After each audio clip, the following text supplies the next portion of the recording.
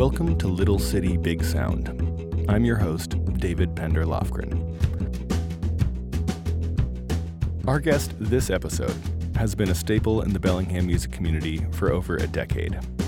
As a founding member of Yogoman Burning Band, he played countless shows up and down the I-5 corridor, including many community dance shows here in Bellingham.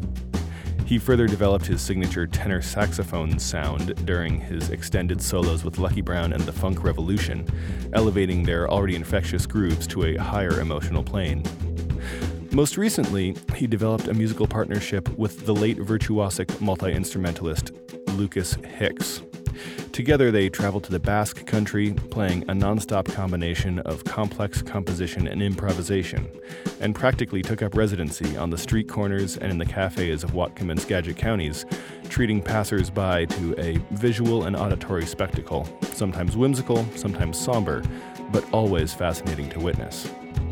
I am, of course, talking about a multi-instrumentalist in his own right, Thomas Deacon. I sat down with Thomas this past August, just before he moved to his new home of Louisville, Kentucky. He's had a profound impact on my experience in the Bellingham music scene as both a listener and a player, and I wanted to capture a bit more of his perspective before he left. Here's our conversation. Thomas Deacon, welcome. Thank you very much. Deacon Hicks was the collaboration between you on clarinet and Lucas Hicks on the C System chromatic button accordion. Mm-hmm.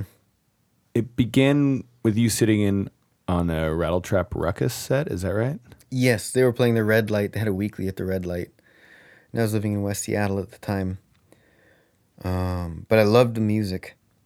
I really loved that band. And I had a band practice. I think it was Wednesday nights that they were playing, and I had like a 10 o'clock in the morning band practice in Bellingham every week. So I'd come up and I would do the band practice, and then I would just kind of hang out all day long until it was time for Red Light, for Rattletrap Ruckus to play. And I would go there, and eventually I found at Main Street Music on North State Street, I found a soprano saxophone, and I was all excited about it. Before I realized that me and most of the rest of the world, rightfully so, hates the tone of the soprano saxophone, unless you're Sidney Bechet. And I'm trying to think of anyone else, but that's it, unless you're Sidney Bechet. And no one is Sidney Bechet. And I had that, and I was excited about it, and Joel and I were hanging out, Joel Ricci and I were hanging out, and we both sat in with Rattletrap. And Lucas was really... he was really magnanimous about the whole thing. He was actually really friendly and really kind. And he said, actually what I've been hearing is kind of a clarinet sound. And I thought, oh, that's cool.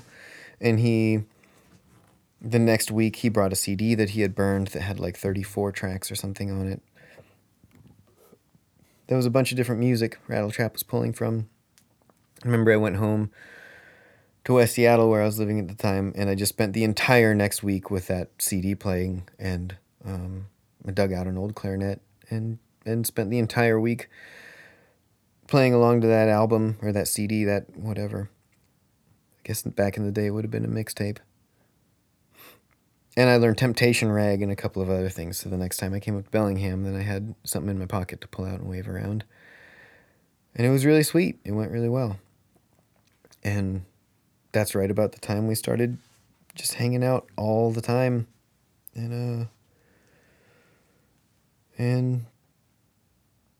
I guess just fell in love with each other, and played music all the flippin' time. Like, it was the first time I had met someone who doesn't mind just looping the same song 1,000 times, and we could sit down and make some green tea, and we could play the same song for 3 hours. And at the end of the 3 hours, it's not like we would stop because we were tired of playing the same song. It's like we would just stop because one of us had to go pee or something. And that was a unique experience for me, to meet someone else who really didn't mind, and who actually got off on endless practice. And it totally ramped up my game. I found it very inspiring. And he's such an incredible educator, such a great teacher, and such a phenomenal person, just such a ball to be around, that it was really easy for the next, I don't even know, 2 or 3 years, I guess 3 years, something like that,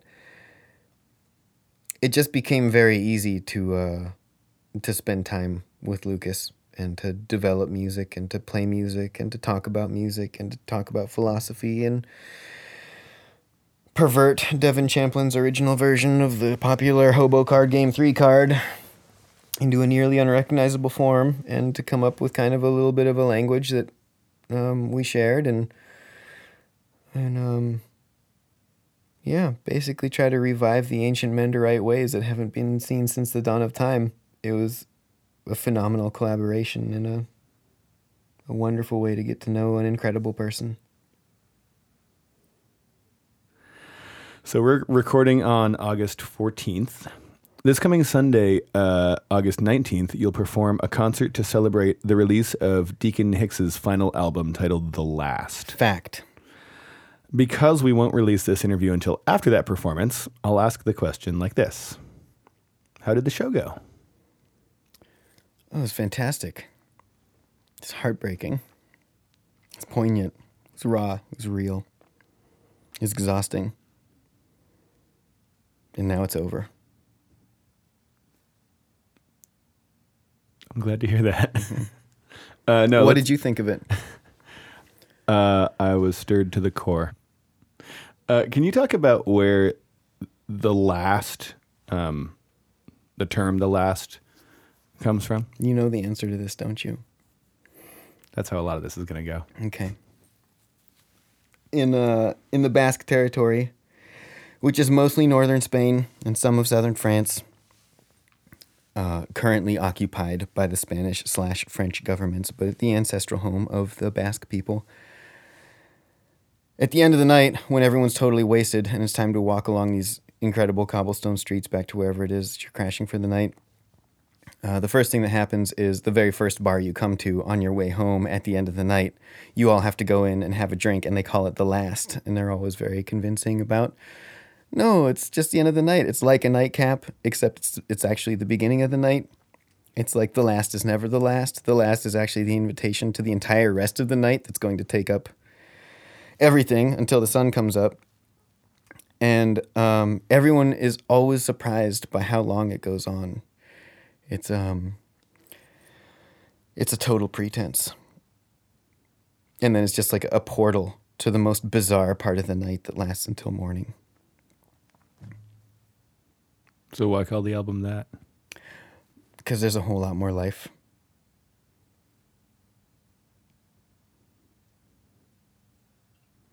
Are you guys going to play the album?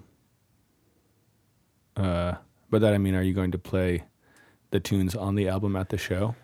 We won't play them in a block. We won't perform the album in the order of the album, but we will be performing an awful lot of the songs that are on this album. Also stretching back to Hicksian tunes from previous albums and years before. So we're going to be representing a very wide range of tunes. And how do you do that in Lucas's absence? Who plays his part? Probably the only person on the planet who's capable of playing those parts on an instrument that's absolutely ridiculous. Stephanie Nilles has been spending a lot of time, and as far as I'm concerned, forging new ground on the supposed instrument of the melodica, which is basically a child's toy. It's available for $65 on Amazon.com, and it's 2.5 octave range. And it's like the right hand of a very, very cheap plastic accordion. And instead of having the bellows power the reeds, you just have a little cheap plastic tube that you blow into. It's basically like a big fingered harmonica is what it is. And she's somehow figured out a way to attack it with both hands at the same time, and oftentimes play bass kind of melodies while comping chords and playing actual melodies. And it's pretty astounding to see and to sit next to and hear. And as far as I know, there's no one else on the planet who could do it. So we're very lucky to have her. And you've been playing with Stephanie in a variety of combinations. Maybe, can we just back up for a second? Can you explain who Stephanie is and how you guys came to play together? Yeah, Stephanie Nilles is like a musical necromancer who comes out of New Orleans. She's been there for about 11 years. She was conservatory trained. She's from Chicago originally. She's big into Chicago blues, but mostly she grew up on classical music, playing an awful lot of Viennese waltzes and performing on mostly grand pianos. After a certain point, I think she got involved with the Jalopy Theater in New York City quite a while ago, and that sort of perverted her musical direction. She ended up in New Orleans because it was a place where, in her words, she could just fuck off. And everything was incredibly cheap. There was absolutely no pressure of any kind. And she went down there and had like a couple weekly gigs a year for a couple of years. And she's been touring out of there for a decade now. And she's totally sick. She's just pulling together gigantic influences from all around the entire planet and mashing classical and jazz and blues forms together. And, yeah, I can't really say how... I can't really express how really impressed I am with what she does. She's just an absolutely phenomenal player and a terrifying musician to sit next to and try to blend in with. And, her ideas are gigantic, musical and otherwise, her conceptual ideas and her philosophical ideas. She's just a humongous kind of a person. And she's going to be playing it all through this little tiny melodica. Wow. You've recently been performing with a group called Mingish, playing the compositions of Charles Mingus. Mostly. Our last interview was with Julian McDonough. I know that guy. Who's the drummer from Mingish. Mm-hmm. When I asked him about playing with you, he said, quote, "That first gig was super heavy. I was in a rough spot. He was in a rough spot. It was almost like a wake. The way that everyone played was exactly how it should have been. Everyone just played as honestly as they could. That whole band, to me, represents spirit."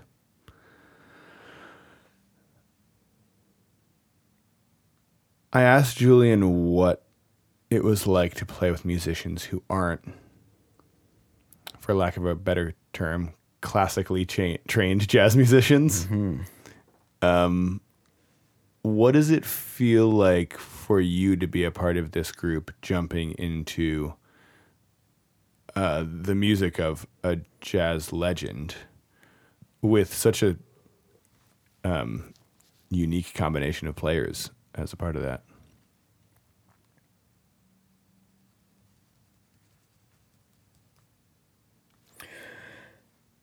I think I've always enjoyed my music with like a healthy dose of psychosis. And if it's not strange in some way, it's hard to find it interesting. And Mingish is totally awesome. It's kind of a concept. I'm not even really sure where it came from. I'm pretty sure I could blame Stephanie Nilles for it. She's fascinated by Nina Simone and the works of Charles Mingus. And sometime along the last couple of years of touring with Stephanie, she started to bring up more Mingus tunes. And for years, she's kind of played a version of Jump Monk at the end of one of her songs. I think it's Caution Tape. And it goes over really well. There's something really honest and accessible about the music of Charles Mingus where like you can hear it and it's just so bluesy and it's really rootsy, but it's also, it kind of, I don't know. It reminds me of Devin Champlin and his band, the Sons of Rainier. Like someone told me the other day, they're like, I just love the Sons of Rainier. They write such simple songs. And I was just like, what? I mean, it's like looking at a Tesla and being like, it's just such a simple machine. Like you push the pedal down and it goes, and you push the other pedal down and it stops, and there's this wheel you can just turn left or turn right or make it go straight. And it's like the level of complexity behind the simplicity is just so phenomenally vast. You cannot even imagine what's going on there. And to me, when I listen to Devin's songs and performed by the Sons of Rainier, it's a lot like that. It's like, God, it comes across as so simple and honest, and like the amount of craftsmanship it takes to make that effect happen is so huge. I mean, that's just as complicated as anything. And it's a disservice to call it simple. And in that same way, I almost called Charles Mingus's music simple because it's just so heavy. It's got a hook. It's got a great hook. It's got a great melody. There's a lot of stuff that all the jazzers put together. It's could be sung, but you're probably not going to wake up and, walk down to the corner store for a little jug of milk and be singing whatever, Confirmation, unless you're in college, in which case, whatever. But a lot of Mingus's tunes, they get in you, and like you start to wake up and you hear them first thing in the morning in your head, and they're the soundtracks to your dreams, and you start looking at the bay and you start hearing these tunes come bubbling up, and at a certain point, Stephanie started kind of bringing these things forward, and it was while Lucas was getting sick, and we decided to go forward with a program of Charles Mingus tunes. I guess it was at the Green Frog at the time. I'm not sure. It was right when the Green Frog was kind of turning into the Firefly. But there was an awful lot going on. Lucas was getting more and more sick, and there was just an awful lot going on. We started putting together a program, and actually Lucas was really excited about it, and he was going to play alto saxophone on a couple of the songs, which is something that Casey Connor might appreciate, because Lucas had sworn up and down that he would never play alto saxophone again, and we almost got him out of retirement. It's just a matter of timing. It's too bad. But it was the end of October. It was the end of the month that he had died, and it was kind of the first thing that I'd gotten into after he had passed on. And I remember it felt redemptive to have something where I could take I could wake up.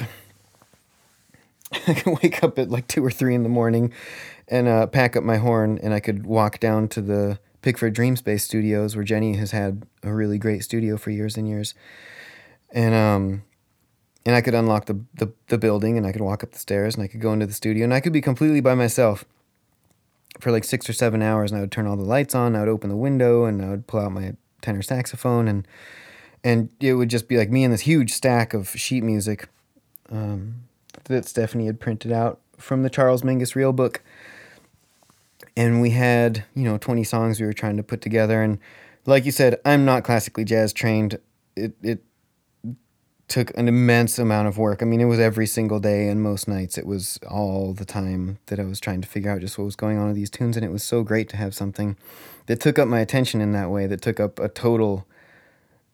total focus, and it got me out of the house and just kind of kept me moving around. By the time we got to perform it, I would say Julian is absolutely right. It did feel like a wake, and it did feel like completely honest music. It felt like something that had been mulled over and worried and turned over and picked at and prodded and just smashed into shape over hundreds of hours. And by the time it came to perform it, it was terrifying. It was the hardest stuff I had ever played. It was nearly inaccessible. I still didn't understand where I was in the forms.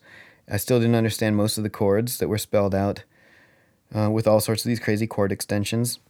And I had no idea really how to string coherent melodies through those tunes, but it was such a blessing to be able to have the chance to try, at least. And to come face to face with the realization that even if we failed, it was a room full of friends, and it was worth trying in the first place. And from there on, we've just kind of kept practicing, so we've added to the repertoire. We've done a few different shows now, and it's a phenomenal band of totally hard-hitting badasses who are really trying to do something that they are arguably capable of.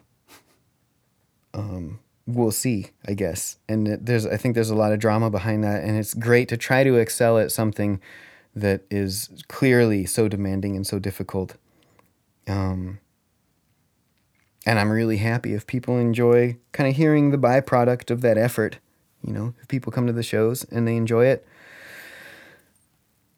I think I mean, I can't speak for anyone else in the band, but I think for me, it's definitely a massive attempt that I haven't nailed yet and that I'm willing to keep working on. It's a killer band, and it's a whole lot of fun, and I think it was Stephanie's idea, and I'm glad it exists. Mingish. When did you decide you wanted to play music as the main activity of your life? Uh, I mean, was there a moment? No, I mean, it's kind of been a fight. Like, there's not much that's very attractive about that as a lifestyle, honestly. The pay is miserable, and the work is grueling, and the hours are endless, and the very best you can hope for is to feel like you're failing all the time. Like, if you're working hard at trying to get good at something that there's no roadmap for, that there's really no guidebook that can tell you when you've crossed certain milestones, if you're working every day at it, by the time you excel at anything, you've just found more stuff that you're failing at. And so it's a really crappy way to make a living.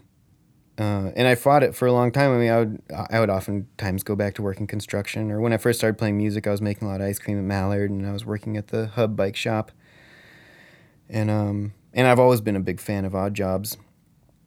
God, I think I just quit. I don't think I'm playing music anymore. I think I'm just going to move to Louisville, Kentucky, and maybe I'll make jewelry or something and sell it on Etsy. I could work in my bathrobe. It's like a dream come true to own a bathrobe. Do you feel like it wasn't a choice then? Do you feel like it's just something that you fell into, or that you just realized you had enough drive for or talent for that? Do you have to do it? Yeah. I do have to do it. That is something that has become more and more clear to me, that it's an inescapable aspect of who I am, and it's really not up to me. I'm not a huge fan of the word talent that you use, just because there's no such thing as a talented person who hasn't tried incredibly hard to excel at whatever it is that they're supposedly talented at, you know? Like, if you look at Olympic athletes and you're like, oh, it's a very talented gymnast. It's like, well, that's a very talented gymnast who's been working since they're 2 years old, every single day, all day long, 7 days a week, and has sacrificed any semblance of a normal childhood to get to where they are. At certain points, like, I'm not even really sure talent exists. I'm interested in the way that, at least for me, it was very difficult to learn how to interact with people that are listening to you play music when you get off the stage. Because oftentimes our experience, like you said, you can feel like you're failing a lot. And there are a lot of people that can enjoy the thing that you feel like you're failing at. Have you learned how to deal with people in a way that makes it feel like the exchange can be whole when you get off a stage and they say, "Gosh, you're so talented"? Like, how do you navigate that moment? I think so much of what that is just a reaching out, and it's that everyone is. It's critical for everyone's well-being that they are seen and heard and acknowledged as people in space and time, that they truly do exist, that they are seen by the eyes of others, that they're appreciated by some other thinking being. And I guess most of the time in that circumstance, it just seems like it's someone who's just putting out that call, like they're just reaching out a hand. And they saw something or they heard something that moved them and they felt a certain way, and it inspires them to just reach out. And so it's a reaching out. And at that point, it's not even about the words. It's not, it's not that they really even need to have a conversation. And it's not that I'm interested in having a conversation. But if there's one thing that music has been designed for specifically, it's to bring people together. Over time, I think that's been really its only reason for existence. And so it would be unfair to not reach out back to that person. It's like when you're performing, that's all you're doing. You're just reaching out. You're seeing what sticks. And when it works, then yeah, someone will come up afterwards and they mirror that in a classic human gesture of reaching out. And then at that point, it's like, that's what a connection is, And so I don't get offended or anything. If someone's going to come up afterwards and say, oh my gosh, I think you're so talented, I think that's fantastic, And I hear them, and I'm with them in that moment. And I'm behind them all the way, and it's just like that's not a personal thing about ego. That's just like, God, it is good to see someone excited about something. It is really nice to see that something can have an impact on someone in some way, and that it's something that any of us can do. Like, it's just something that any person can do. They can use their hands and their mind and their emotions, and they can speak honestly, and something will happen. It's like this wonderful reassurance that we are alive and that we have this time and that it's not over just yet, and that was really wonderful.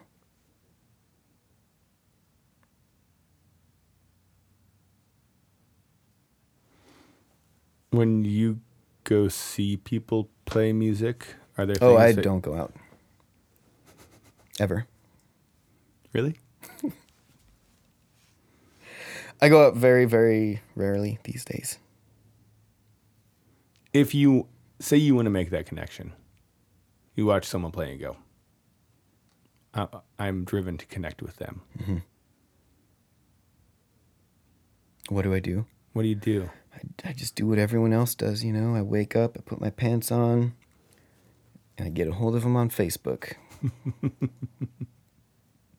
That's the trick, right? No, I really enjoy writing letters. I got this old typewriter that's totally awesome that my friend Lucas gave me, and I like to save brown paper bags, and you can usually tear them along the crease pattern in a very nice way, and they end up with this wonderfully tattered edge, and then you just take them and you roll them back and forth across your knee for a little while, and it turns into this kind of like fuzzy, friendly brown paper. And you just roll that thing through this typewriter and you crank out a letter. And it seems like whoever you're trying to get a hold of, someone who knows, that person's P.O. box or their address, or someone who knows them or something. And if you try, you can always get a letter through because it's the U.S. mail and nothing's going to stop it. And I think that out of all of the advancements humanity has made in my lifetime, the ease of the U.S. mail system is probably the most incredible one, because I can take almost anything and I can just stuff it into something else and I can send it to whoever I want anywhere in the world. And when they get that thing, it's a surprise. And when they open it up and they touch it with their hands, they know that actually there's oil from my fingers that's on that thing. And it's like, it's not just clicking a button on an email inbox.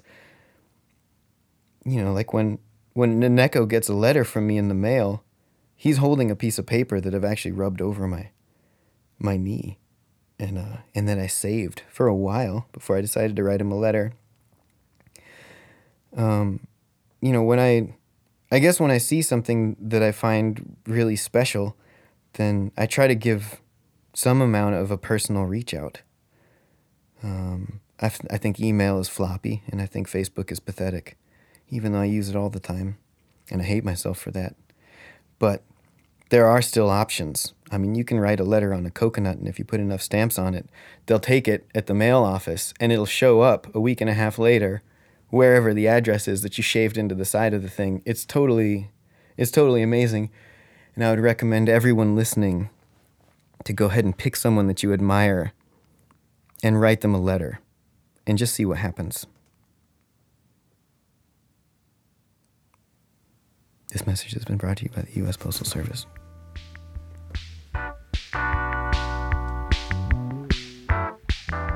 This episode of Little City Big Sound is brought to you by the 5th Annual Bellingham Folk Festival, January 25th through 27th, 2019. Each day of the festival offers opportunities to attend inspiring workshops, participate in dances and jams, and each evening features performances from local legends and visiting international award winners. In fact, as I'm reading through this lineup, I see that my old friend and musical collaborator Tanya Hladek is performing on Sunday along with Cody Hogue. I should give her a ring and see what they have planned.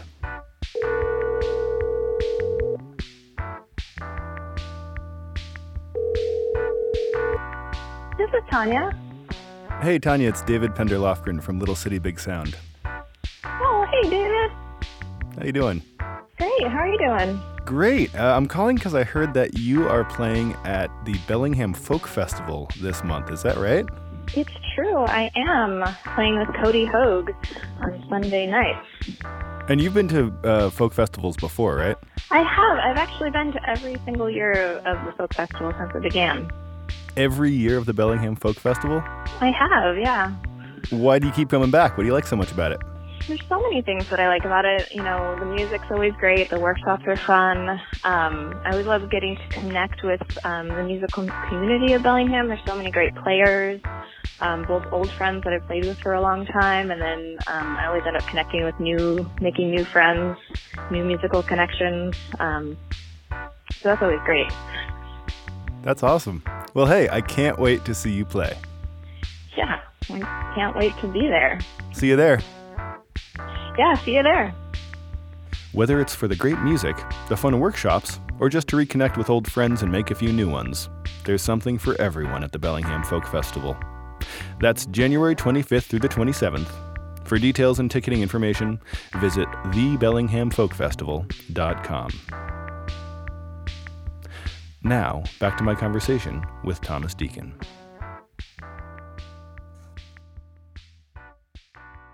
In the recent interview that you did with Brent Cole for What's Up, you said that you're moving to Louisville to spend the next 5 years exploring the accordion. Mm-hmm. Tell me more about that. Well, I inherited Lucas Hicks's old accordion. It's a phenomenal instrument. I can see why he liked it. It must have been designed by absolute degenerates. It is a beast of an instrument, and I love instruments of all different kinds. I mean, since I started kind of getting into them, I can't actually remember one that I really, truly didn't totally fall in love with right away. But the accordion is an absolutely, it's in a class by itself. It's a totally phenomenal, it's a totemic item. I mean, it is a triumph of handiwork and industrialization at the same time. It is the kind of instrument that could only possibly come along once in the evolution of the human species. There's nothing else that really wraps up the entirety of man's ability to manipulate objects in physical space like the accordion. You start with a wood box that has to be seasoned for 6 to 7 years, and it sits in this humidity-controlled environment. And they pack it with more than 4,000 tiny hand-shaped pieces that include zinc and steel, reed plates that are held in place by what they call reed wax. It's actually kind of a rosin mixed with beeswax mixed with mineral oil. It's got a melting point of 150 degrees Fahrenheit, and that holds it in place.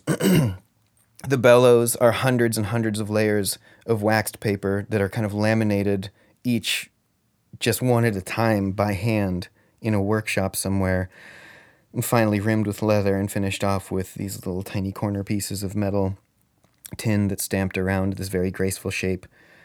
It's held together with tacks and needles. There's no screws. It's just kind of, it's an absolute wonder that the thing doesn't just melt into a puddle of pieces.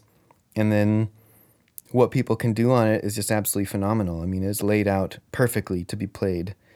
It's an instrument designed by music theory, not necessarily, not really, like a saxophone is kind of designed willy-nilly. It's an extendable tube that's had adjustments made to it over the last 200 years. And the accordion is kind of a perfectly laid out instrument. It's laid out theoretically. It has 2 different instruments, one the left hand, one the right hand, and it's an orchestra in a box. I mean, in the entire rest of the world, it's taken the place of the electric guitar. America has the electric guitar. The planet has the accordion. There is as far as I know, there's no folk music that doesn't include some form of the accordion. It is represented throughout every known musical culture on the planet. And that's not just my opinion. You can go to the library and look it up if you want to. And it sounds like this accordion is a pretty special one. Absolutely. It still smells like him. You can see wear marks on it, you know, like where his left wrist was rubbing up against the outer box, the outer edge of the box of the accordion. I mean, the leather strap that your left hand goes through is actually shaped to Lucas's left arm. I mean, there are scratches and dents on that thing that I remember watching happen.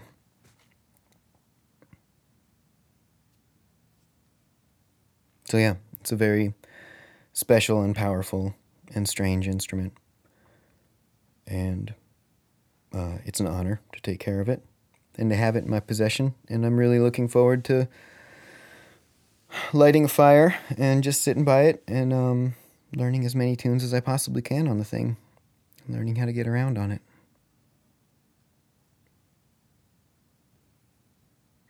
5 years? Yeah, I figure that's enough time to kind of figure out how little I know about everything. And then probably the next 45 or 50 years will be dedicated to really buckling down on it.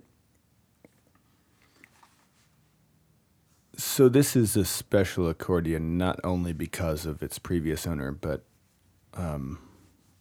it'll always be Lucas's accordion. It's not just the previous owner. I'm just going to take care of it for a while for him. And Lucas picked this specific accordion out, right? This Yep. is like the type of accordion he wanted to play. This is his jam. Can you get slightly nerdy and explain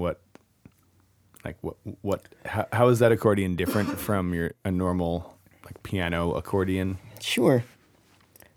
In the world of accordions, you have two basic accordion styles that you're dealing with. One is diatonic and one is chromatic. A diatonic accordion is a lot more like a harmonica, whereas there's one note sounded when you inhale the accordion, and there's a different note sounded when you exhale the accordion, the bellows, or what accordion players call the push and the pull. That's a diatonic accordion. But that's not what we're talking about. We're talking about a chromatic accordion, which is an accordion that can play every possible note of our Western 12-tone scale, which is not every possible note, but it's every note that we're familiar with in popular music. When you're talking about chromatic accordions, you kind of have two basically different kinds. You have one, a keyboard accordion, which on the left-hand side has a system of rows of buttons that are completely incomprehensible. And then on the right-hand side has a keyboard, like a small piano keyboard, that that most people have seen before. That's a very classic American style accordion. The other style would be a chromatic button accordion, which on the left-hand side has that exact same completely incomprehensible system of 6 to 12 rows of buttons. And then on the right hand has an equally baffling arrangement of buttons that just has like absolutely no logical sense anywhere. You can't really see anything about it. It just looks like a bunch of black and white dots. And even then, once you have your chromatic button accordion, you have a very popular style in most of Western Europe and kind of the only thing you can find in America. And then you have something that almost all of Eastern Europe uses. And the Western style is the chromatic C system button accordion. The Eastern style would be what the Russians call a bayan, or a chromatic B system accordion. And even then, if you're talking about the C system button accordion, like what Lucas has, then there's a Finnish style, there's a Scandinavian style, and there is a classic Western style. There's all these different styles, but he has what's kind of widely acknowledged as the common C system chromatic button accordion, which is bass notes and chords arranged on the left hand, and then all of your melody buttons available on the right hand. It has 3 different entire reed sets with 5 different switches that can activate one or a combination of any of those reed sets at the same time. It is a phenomenally difficult and demanding instrument. It is absolutely incomprehensible for a while. and even to find a toehold on it, it's like a blank cliff face. Like, if you're going to find anything on the thing, then you're going to slide most of the way down and you're probably going to die. And at the last second, maybe you'll find something. And then my understanding is that you have to base the entire rest of your life off that little tiny thing that you found. Because when Lucas got it, he was actually sending letters and emails, and he was watching YouTube channels, and he was trying to find someone. He was like, I want a teacher. I want someone who can teach me how to play this instrument because it is so strange. And he talked to some of the finer C system chromatic button accordion players in the world, and he talked to different composers from all over the place, and kind of everyone told him the same thing. They were like, yeah, I don't know, just keep going. Like, I'm not really sure. There's not really any advice I can give you. Why don't you just try it out? And I think that might be something that was really attractive to him as a trailblazer, as a revolutionary, as an iconoclast, as someone who was very just hell-bent on doing things his own way. He had finally found some sort of a match in this instrument that was absolutely unforgiving, that didn't care one bit about him or his feelings, that had absolutely nothing helpful to offer. And not only that, but it inspired an entire cultish following all around the world of similarly cantankerous people who also had absolutely nothing helpful to offer. It's like, this is an instrument that is built for people who are trying to get lost in the woods. It was something that it would totally move in and eat all your food. And once you died, it would go after you too. It was just like this wild instrument that could not give a fuck about anything. Yeah, now it lives. Now it's like right outside my bedroom, and it's just lurking there all the time, and it never tires. It will never sleep. It will never die. And I will have to dedicate the rest of my life to learning how to play hot cross buns on it. Are you someone who's cantankerous and trying to get lost in the woods? No. Well, yeah. No. I don't know. I found a nice train yard that I really like. I grew up in the woods. Actually, yeah. I think I'm disappointed in modern day times, and I think I feel betrayed by humanity, and that's totally on me. That's something that I will have to reconcile for myself. But I do feel at odds with humanity, and I do feel conflicted and strange and shunted aside, and I do feel forgotten, and I do feel like there is something going on specifically in this country that is specifically targeting me and other people who are interested in living lives that don't necessarily result in a heavy bottom line. I feel like there's something going on that wants to snuff us out, and I feel like I'm in the reticle. I feel like I am being targeted. I guess I do want to get lost in the woods. It would be a fantasy to have a quiet spot in the woods where I could fell the trees and let them sit quiet for 2 years, and then I could come back and I could build my own log cabin and do it right, and do it small, and do it quiet, and just be left alone. But then maybe that's a fantasy everybody has. Why wouldn't they? If for not a lack of imagination, because it sounds really nice. And in a way, I kind of feel like that's what everyone is struggling for. And that's also what explains our present day predicament of just like global failure on a massive scale. There are people catching fish to take them out in a motorized boat to feed to starving orca whales. It's like, that's not a solution. That's a serious, serious sign. When that's the thing you think is going to fix everything, you're fucked. And it just seems like that's going on all over the world right now in so many different ways. And there's no place in the woods to get lost anymore. Because they got satellite shit. I mean, everything's being watched. The borders are on lockdown. And they know exactly where the passports go. And it's, we have suddenly entered into this time where you can't get lost anymore.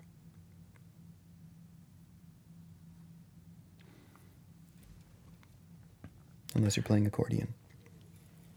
Do you feel like you have spent a good chunk of your life now as a performer, as someone who is not just a part of the world, but is interfacing with a whole lot of people all at the same time in your own way.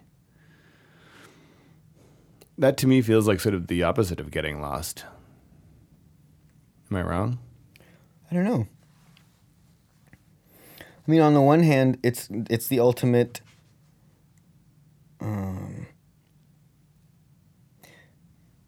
If the story of the desires of humanity is just to be acknowledged in the eyes of your fellow man and woman, then it's kind of the ultimate. Like, the more people that you're exposed to, kind of the more you know for a fact that you exist. On the other hand, if you're constantly a moving target and you never stay in one place for very long, and you don't have to ever settle into a day-to-day regimen, kind of the minutia of actually getting along with people through life's everyday frustrations, well, maybe no one really knows you. Maybe you're actually never seen.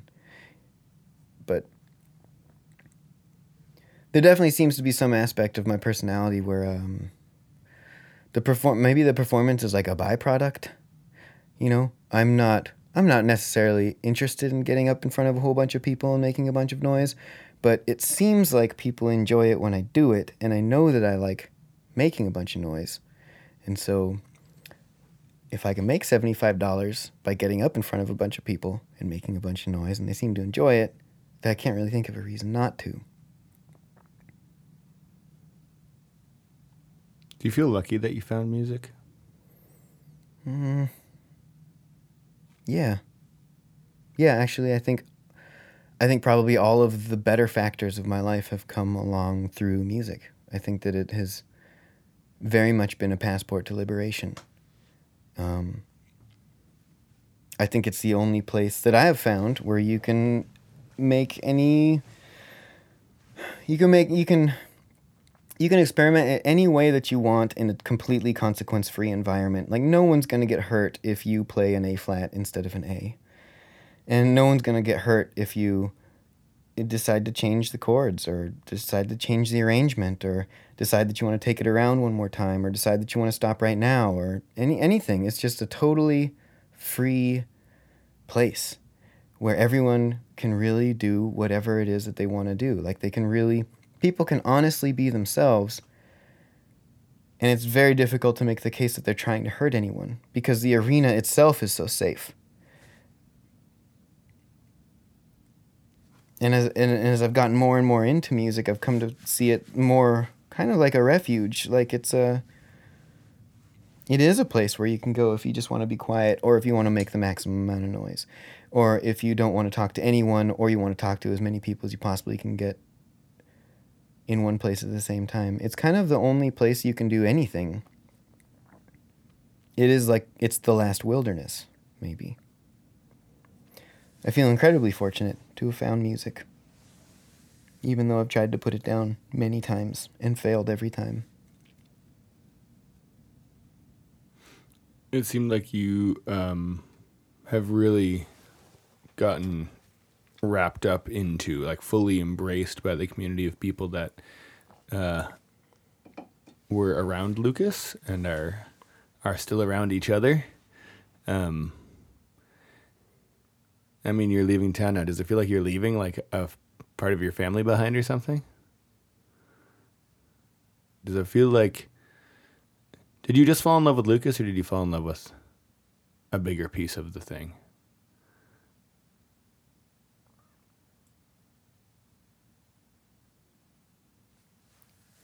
I think there are a lot of aspects of the last 3 or 4 years that might...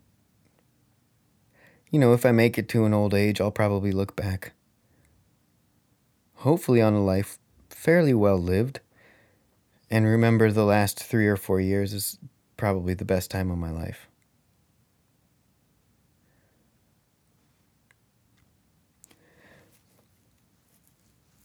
And I'm not really sure. I mean, I don't really know how to answer that question. I mean, there's so many wonderful people that I've had the honor of meeting in the last few years, and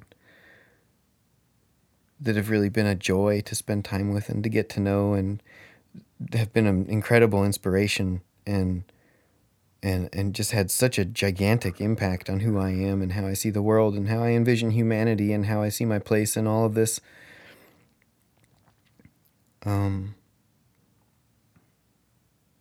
Yeah, I mean, I think in a lot of ways, Lucas had built himself a world here in Bellingham that included the characters that he would have wanted to populate it with. And he had a gift for finding people like that and for drawing them out and for making them feel included and for making them feel special as they are. Maybe just a gift for really valuing people for what they are already and helping them really connect to each other.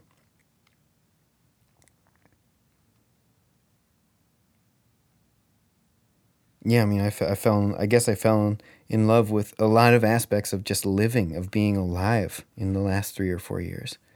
And that there were many things I experienced that I had never actually imagined even existed or were possible or were worth trying to seek out.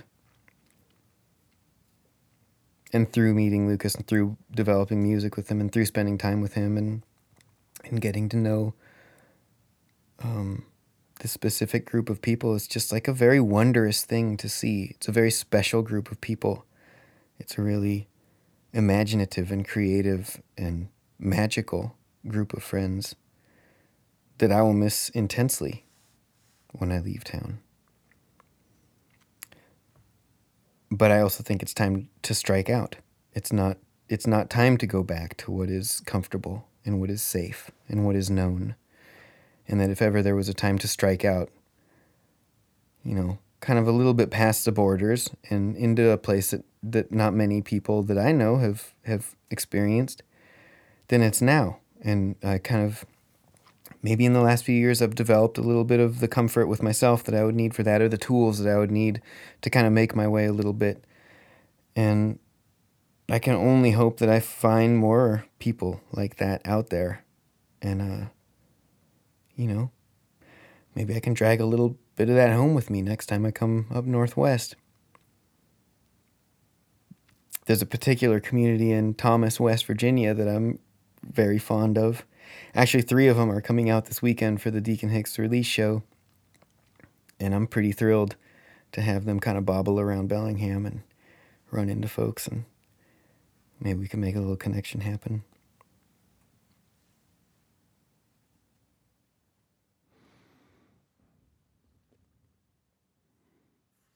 When we started this interview, I was feeling like Bellingham is losing someone who has been a very big and inspirational part of the musical community that we've had over the last 10 or 12 years. At least that's as far as I've been here. I know you started a little bit before then. But now that you say that, it makes me feel like maybe we're just lucky that you're going out into the world and might be able to drag some more interesting folks back to us every once in a while. Well, I'll do my best.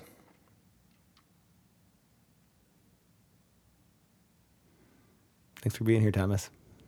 Thanks for having me on the show. I'm really glad you guys are doing this.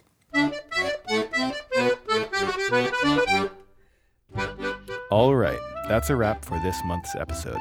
Thanks again to Thomas Deacon for his contributions, musical and otherwise, to our little city. In fact, the music you're hearing behind me right now is by none other than Deacon Hicks.